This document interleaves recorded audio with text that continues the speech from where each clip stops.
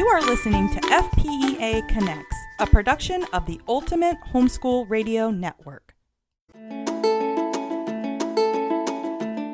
Welcome to FPEA Connects. Today's host is Suzanne Nunn. Suzanne is an active homeschool mom serving homeschool families in both her local community and across the state.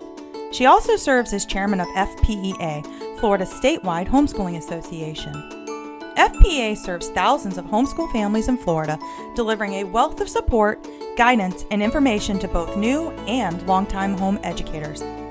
Please join us as we seek to encourage you in your homeschool journey and help you stay connected to all things homeschooling in the Sunshine State. Welcome to episode number 18 of FPEA Connects. I'm Suzanne, and I'm glad you've joined us today. We are going to spend a few minutes today talking about the mid-year slump. Before I started homeschooling, I was a classroom teacher, and the mid-year school slump was a very real thing, at least for students and teachers. I used to think that parents really had no clue what it felt like to come back after an extended holiday vacation, and the only real inspiration was opening the calendar so I could start Xing off the days until the next break. You've had just enough freedom to dread being surrounded by those 4 concrete block walls and all the sniffles and sneezes from all the other restless, bored bodies around you. Oh yes, the mid-year slump was very real. When I left the classroom and started homeschooling, I really thought I'd seen my last year of that slump. But oh boy, was I in for an eye-opening reality check. I found that not only my kids, but I myself needed a good, solid reboot to be re-energized and to find a good, healthy dose of enthusiasm when January rolled around. Let's be honest, homeschooling can be exhausting, physically, emotionally, and mentally draining. I determined very quickly that I needed to put some kind of measures in place to help me avoid hitting this slump at all. And not just that, I needed to figure out how all of these other moms who showed up at that convention in May were making it through all of those months and years of homeschooling and doing it successfully. As I started evaluating the situation honestly, I had to immediately remind myself why I started homeschooling in the first place.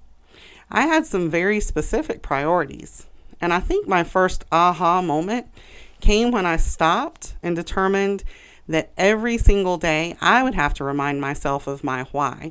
Otherwise, I could very quickly find myself drifting into dangerous zones, like trying to keep up with everything that everyone else was doing. So let's say my first tip on how to avoid the mid-year homeschool slump is this. Take a moment each day to reflect on your why.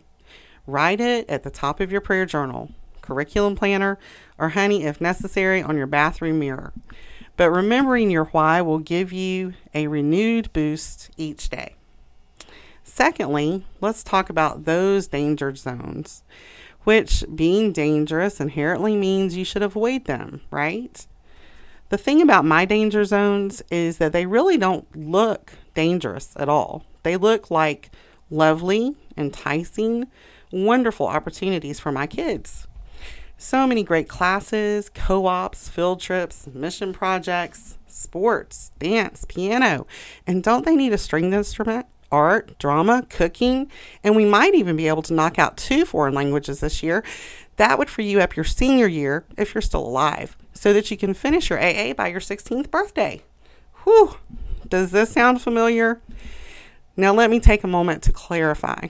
I absolutely love the freedom we have in homeschooling to keep our kids and help them achieve amazing goals. But too often, I've seen friends, and yes, even myself, add too many things to the schedule. No one is functioning in a healthy manner when you have to schedule time to breathe. This causes burnout, and ultimately, you may find it impossible to give 100%, and not just you, but your kids too. So choose your activities wisely, avoid overscheduling, and set a realistic pace for your year that will allow your kids to stay motivated and encouraged to give their best and to stay engaged for the long haul. And in the end, Mom won't be wearing that frazzled February look either. That's a win-win. Another danger zone, that contagious comparison game, or some may know it as keeping up with the Joneses. This can be really serious and so destructive to your overall homeschool journey. The quickest way to forget your why and head in the wrong direction is to hitch your car to someone else's train. Sometimes this happens innocently because the kids are friends and want to do everything together. Sports, plays, field trips, even classes. And it all looks and sounds great. But all of a sudden, you miss a unit study that you really wanted to do with your kids. Or those Thursday afternoons that were supposed to be set aside for quality family reading time together. Well, now you're fighting afternoon traffic for that all-important knitting class that everyone is taking, and it would just be a travesty if your daughter was the only girl that didn't learn how to knit that scarf and beanie. You know, the one she may wear twice before she actually outgrows it, because we do live in Florida, after all. Okay, so we still love knitting and our scarves and beanies that help us on occasion to feel like we live somewhere that actually has more than one season. But you get my point here. Don't let the precious priorities be consumed with the busyness of keeping up with everybody and every good thing. That Thursday afternoon family time, that is important. That's one of the greatest benefits of homeschooling. So instead of taking your daughter to the knitting class, learn how to knit the scarf together. And that will be sweet time, I promise. So we've talked about a couple of my most important tips for avoiding burnout and getting to that mid-year slump. But again, just being real here, even if you are on track to avoid complete burnout, it's not uncommon for anyone, adults and kids, to feel a little bogged down and restless in the middle of our school year. After all, for our family, December is a fun month of crafting, baking, gift making, experiencing the arts through various phenomenal productions, and studying and learning so much outside of our normal curriculum. It can be challenging to go back to the same pre-holiday routine and curriculum with great enthusiasm. So I try to make the transition back to our routine as smooth as possible. Remembering this all-important truth, we homeschool, so I can set the schedule and curriculum to fit our life best. My first suggestion is to transition back to the routine slowly. Maybe take a week to get back to your regular schedule instead of jumping right in on the first day back. Focus on the most important few tasks to accomplish and consider it all success if those things get done. Sometimes easing back in can help us accomplish more than just jumping all in on one day. Another personal habit, our first week back after the holidays, we sit down together and assess where things are. What needs more focus, what we need to change up maybe, but it helps us to regroup and get a fresh look at where we're headed the rest of the year. And sometimes this means we make changes. Just because something got put in my planner in September does not mean it has to stay. Again, one of the beautiful benefits of homeschooling. You decide when something does work or doesn't.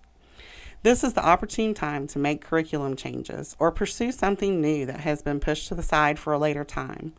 So don't be afraid to change it up. And if you're like us at all and use the holiday season to study off of our regular curriculum, sometimes just going back to the books can seem or feel a little boring. Maybe more for me than my kids, if you know what I mean. So I like to throw in an interesting unit study or project this time of year. Or just plan to take a day each week where you explore something new. It can be a new book, new music, a new park that you don't normally frequent. And let the kids contribute some of those ideas. Exploring new things lends an air of freshness to the new year. And one last suggestion for beating the mid-year slump. I won't lie, this might be my favorite. Field trips. This is ultimately my favorite time of the year to do field trips in Florida. The weather is milder and the tourists seem to thin out a little bit. But let's be honest, Florida is brimming with rich field trip opportunities from one end of the state to the other. Don't be one of those families to miss the treasures that are right under your nose. And if you need some suggestions for field trips, we can help you there. As a matter of fact, our next podcast will focus on a few good field trip ideas across the state. So be sure to check that out.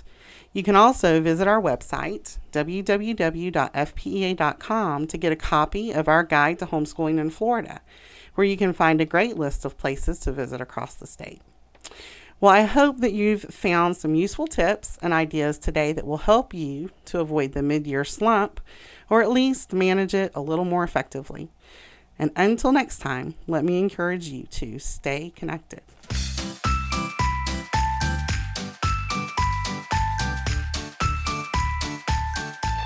Thank you for joining us today. We hope you've enjoyed our show and will join us next time for FPEA Connects. You can find us on the Ultimate Homeschool Radio Network at ultimateradioshow.com. For more information about FPEA, visit us at our website, fpea.com. You can also follow us on Facebook, Twitter, and Pinterest. Until next time, stay connected.